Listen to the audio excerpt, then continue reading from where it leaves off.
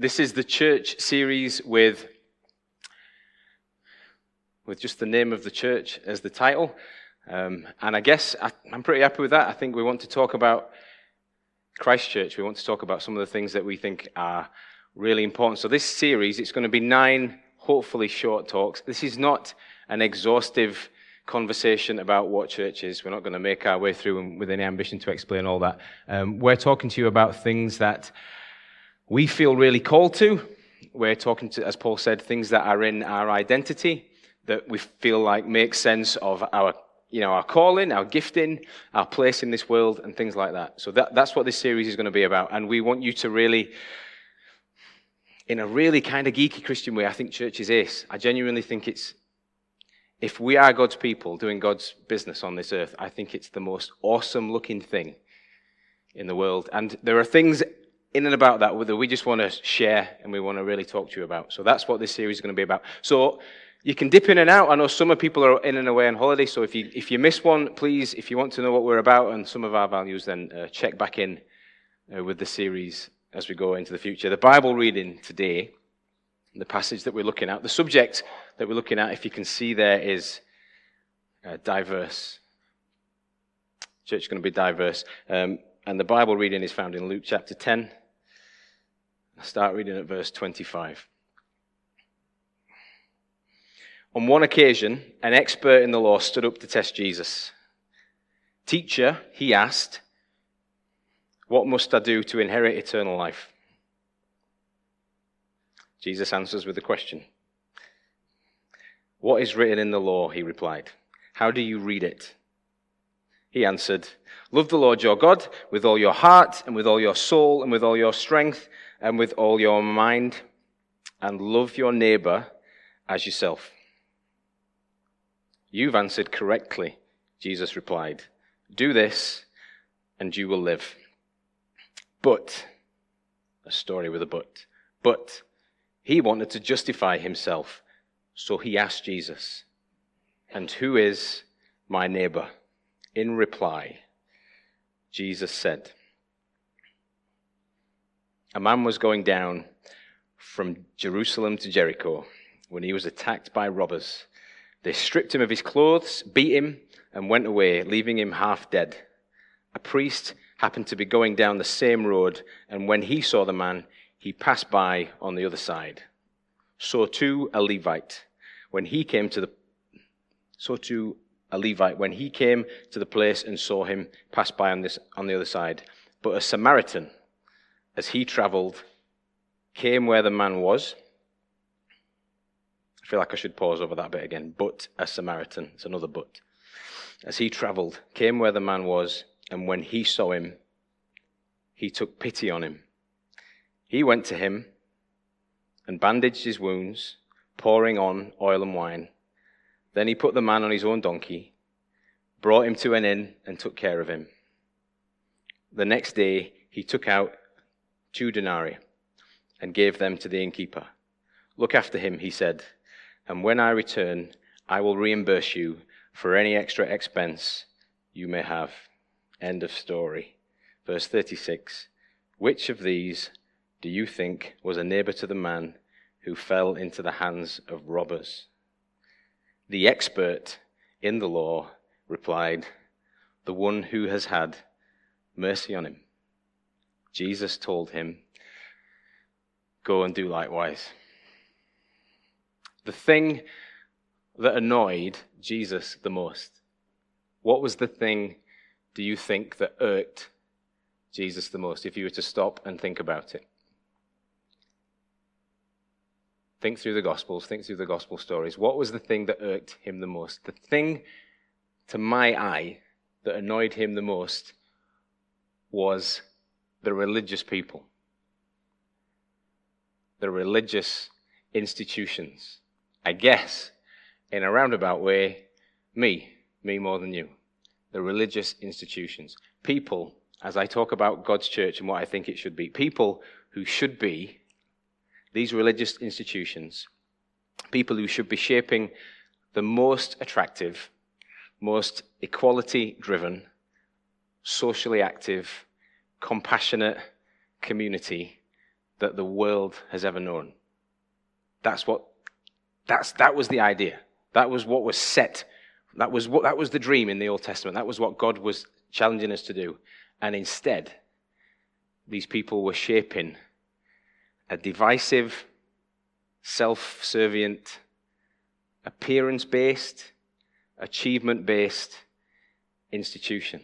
This is what Jesus found, and he kept bumping into it all the time. So time after time and again, read through the Gospels, he comes to the streets of Jerusalem, the city on a hill that should be a light to the nations, that should show the warm heart of God, and he keeps on encountering religious, institutionalized leaders with cold hearts who are burying the love of God underneath extra laws that make them look better, but make his laws harder to keep.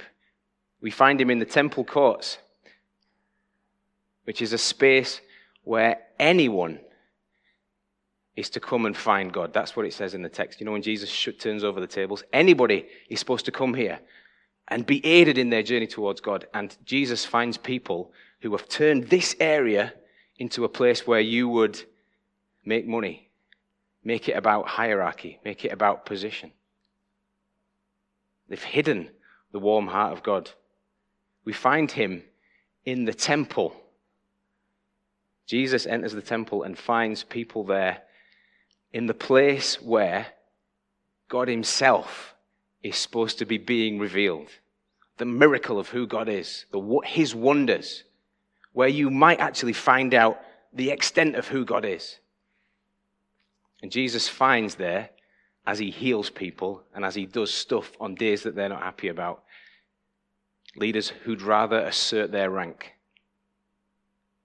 An institution that had rather keep its traditions than have God reveal his heart, than have God speak. Now, what I want to, to think about is, does this story, and this is what we're faced with, we're taking an introspective look at the church. Does it sound like a familiar thing? Are you familiar with the church institution? Have you seen this? Have you seen a picture of this across the world, throughout history?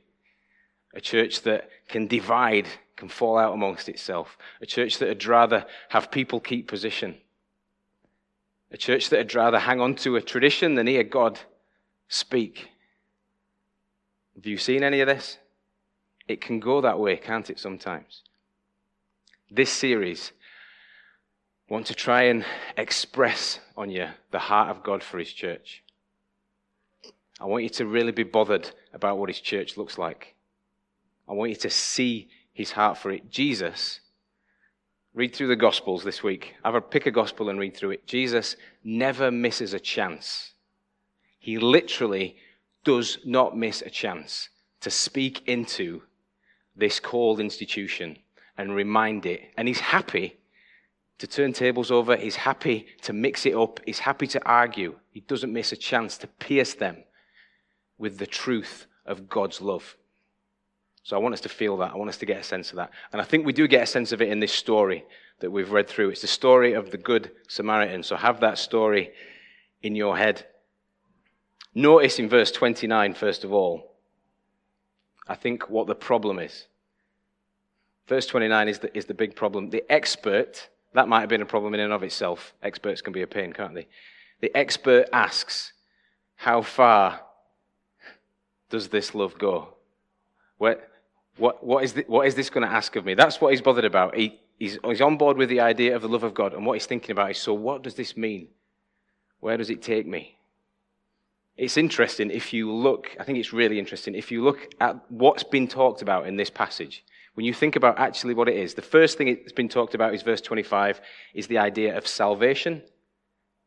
Huge big tenet in the Christian faith. And the second thing is what we call God's golden rule, summing up all of the law in a couple of phrases. Love the Lord your God with all your heart and all your soul and all your strength, and love your neighbor as yourself. It's almost everything. You could say that. And Jesus, in his answer, gets us to think about, when dealing with these subject matters, the circle of our care. how far are we willing to go with our own love? On this subject matter, salvation, the golden rule, all that the Old Testament's about, all that God's saying to us, and he says, think about it in these terms, and let it pierce you just for a second. How far are you willing to go with love? It's that thing, this is how love works, isn't it? It's we enter into it, and we as soon as we talk about it, because what I want to do in a sense here, I feel like the script is laid out for me to beat up the expert and say, yeah, you're just too shallow. But the truth of it is, it's the first place I go when I think about what love is. It's the ground I am fighting over all the time with everybody in my world that I love. What does this mean? How far do I have to go with this? You marry the woman, do you marry the family? Do you marry the extended family?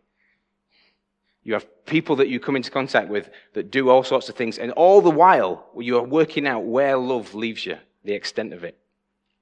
It's where we are all of the time, so I can't beat up on the expert. And Jesus, I think, would tell the story of the Good Samaritan. He would tell it to the religious institution in Israel, and he would tell it to me. I think he'd probably tell it to you. And to really get, so it's a concise, it's just a gem of a story, but to really get it, you've got to not, I would imagine as soon as I started reading the story of the Good Samaritan, you were like, I know where this goes. You've got to drop some stuff off to get it. I think we miss it sometimes. You've got to forget those Good Samaritans for a start. You've got to forget the Good Samaritans on the end of the phone.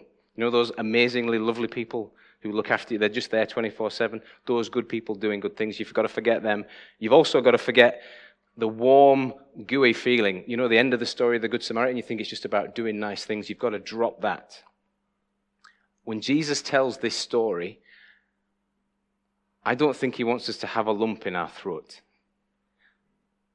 Excuse me for being a bit gross for a second. I think he wants us to have a bit of sick in the back of our mouths.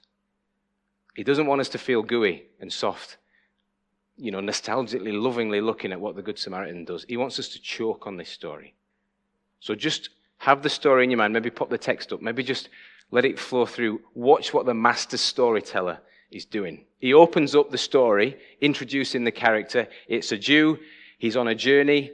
He's going down to Jericho, and he's been set upon by robbers and beaten up. It's the kind of thing, as he tells the story, you can imagine the audience going, yeah, that could be me. This is the perils of the day. He gets everybody on board with the idea of a story. And then, as he's got your attention, as he's got you engaged, with the religious leaders looking around, talking to the big group, he talks about the priest, introduces the character of the priest. You can almost imagine the eye rolls of the audience listening. The priest who just walks by on the other side. And you're thinking, well, maybe he's got to get out. He's not supposed to touch dead bodies. The Levite comes along. He does the same thing. And everybody there in the story, Jesus has led them down a path. And they're all thinking, this is going to end up being some story about some humble Jew down the road who comes to save the day. And it's going to be about undoing the religious institution. It's just going to be about that. And Jesus beautifully just tips them on their head and flips in, as everyone thinks they know where they're going with the story. And he says, then a Samaritan, well, in fact, he says, but a Samaritan stopped by. So remember, not the nice people on the end of the phone, Samaritans, Jewish people of this time in particular, hated Samaritans. They sold out to the invaders when they came in. They were playing at their religion, and the Samaritans hated them for it. You can sort of connect this with the idea of a Protestant guy at the times of the Troubles sharing a story about how a guy from the IRA went out of their way, or a guy in the family of the IRA went out of their way to help them out. If you can imagine that kind of story being told, it would just be, you couldn't hold it. You couldn't cope with it. It would make you sick in your stomach to hear it. That's the kind of story that Jesus was saying.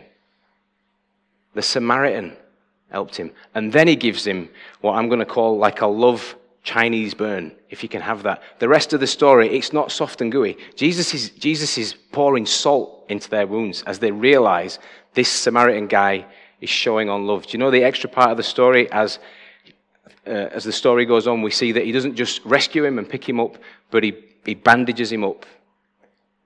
He puts him on his own donkey. He puts him up for the night and he gives him all this extra stuff. We're supposed to be hit by the impossible love of the Samaritan. We're supposed to ache over this.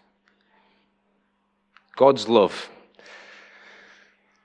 in us, if we have it, is not just the gooey, I'm going to help out the people that I know stuff. It is that. But it's so much more than that. God's love stretches us. This is what it does. It stretches us, it points us towards, it drags us towards the people that we can't. That's what God's love does. Yeah, there's gooey moments. There's helping out the people that we love, but God's love will stretch us. That's what God's love does. It shows us the people that we can't look at. It shows us the people that we don't want to hang around with. It's radically inclusive. It's boundary breaking. It's outrageously generous. It's going to be enough when you're faced with it, not to give you a lump in your throat, but to make you feel sick in your stomach. We want to relate this series to Christchurch. What does it mean for us? This is something that so when I'm faced with this is something that we hear, but it's like a million miles from something that we've mastered, but it's something that we hold. It's something that we hold as being important. God's love breaks us out into people that we don't know, that are not like us, that are different than us. And here at the church, some of the values that we've adopted have been that we want people to come in. One of our values is that we try and have the front doors as wide open as possible. We try and stick ourselves in a place where people are going to accidentally walk through the doors. We're going to cross over as far as we can to connect with people. We're going to try as much as we can to share God's heart for the lost of the world. And it means what we hope for, and what has happened, praise God, over the years, is that new people will come into the building. Paul said to me on my first week in the job, it's been one of the wonders of this place that we always get different people wandering in and wandering out. Not every club wants that. Not every club wants new people. Not every club wants different people. Not every club wants people that are not like yourself. At Christchurch, we chase that. We hold out for it. And do you know what happens when you open the doors more widely? I think this is what the expert in the law was getting at. When you open the doors more widely, when the diversity floods in, it gets trickier. You get problems. I don't know if you know, but they've just opened a Premier Inn in the quaint little town of Keswick, and the locals are going nuts. They're really hacked off, really angry, and they're all saying, we stopped in a B&B a little while ago, and they're all saying, it's just going to bring all the riffraff in. And all the stag doos are going to be in, and all that kind of stuff. And it's true. They've opened the doors up. This is what happens when you open the doors up. It gets trickier. But we want to hold on. And I guess the question we have with the expert in the law is, why should we, how can we hold on? How can we personally have that love for other people that we don't really like? How can we as church keep the doors open? How could we, why could we? Three really quick reasons why I think there's nowhere else to go. First one is, dead simple, the alternative is more ruinous than we know. See what happens to the expert. See what traits he shows. When we close that door, when we decide that we stick the barriers up to how much we're going to love, what we end up doing is becoming defensive. We end up becoming experts who just want to self-justify. That's the path. Once you put limits on it, once you say, this is as many people as I'm letting in, and it's really tough to hear, isn't it? But once we do that, we head on a path to self-justification. I don't know how far we get down that path. I don't know how far the expert was down that path. But when you see somebody at the end of that road, it can get pretty ugly. Wars happen that way. Fallouts happen that way. We don't want to go that way. The opposite side to that, one of the reasons that we can keep that love in mind is because it's a beautiful thing.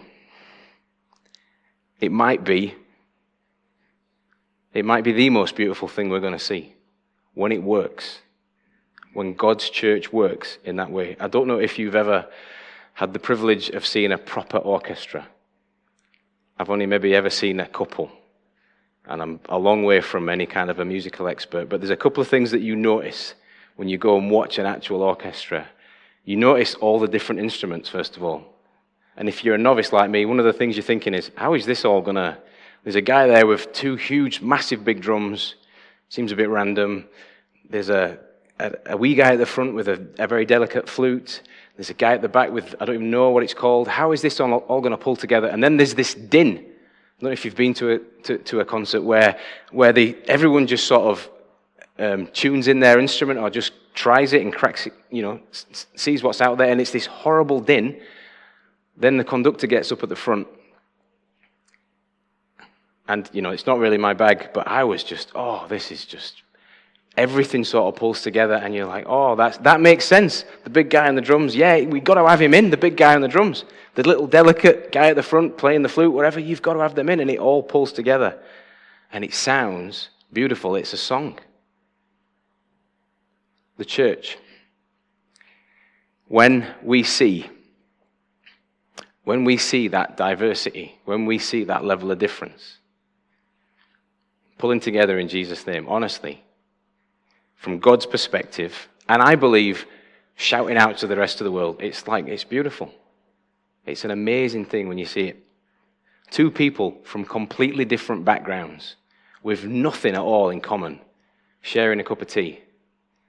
Honestly, it's a beautiful thing. Two people who have never gotten on with each other, and this happens in churches all the time. Two people that have never gone on with each other, permanently working towards peace, overlooking the difference of the other person. It's beautiful. The extrovert who will take time to listen to the introvert and stop what they're doing, stop speaking, and edge out their personality just to share. When the grandest cynic of Christianity comes through the doors and finds a warm welcome, honestly, it's beautiful, it's powerful, it's a glimpse of heaven. There's a verse in Revelation that's talking about what I think eternity looks like.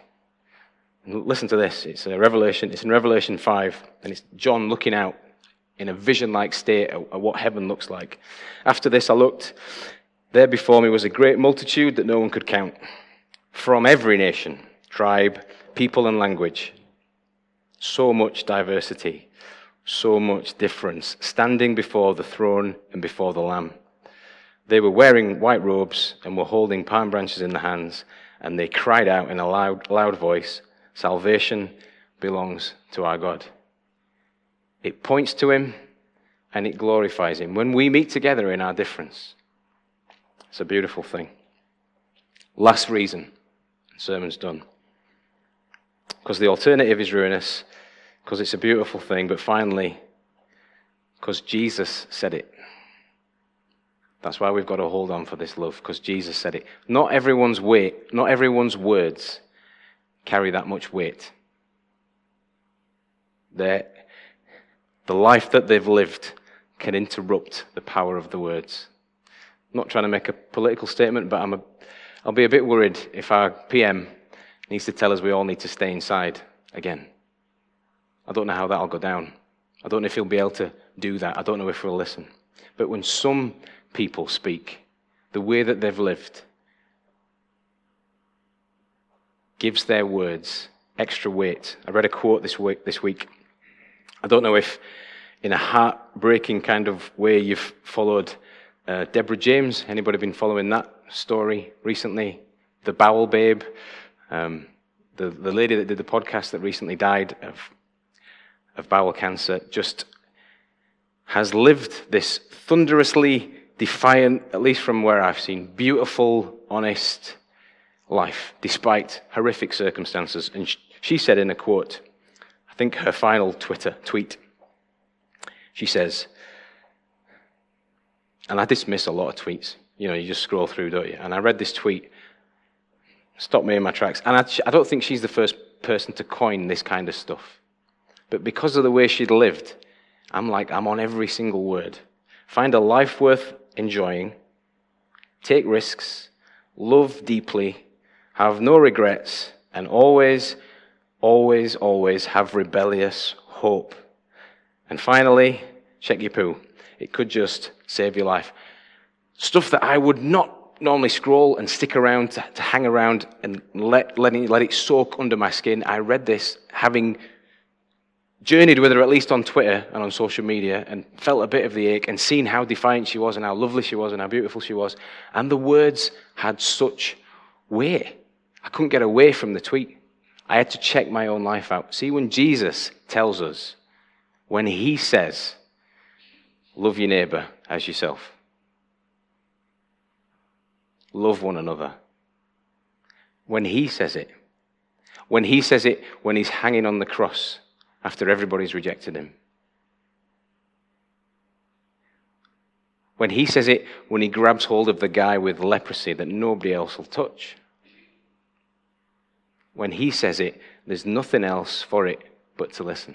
And that's all of our stories. And you end up turning round from the world that you want to protect and the love that you want to case in and say, that's enough, I'm going to go that far. And you can't help with Jesus, but at least turn around and look at what he asks of us. So the first session ends with us to think about God's church, God's love, and the diversity that has to come in when you listen to him.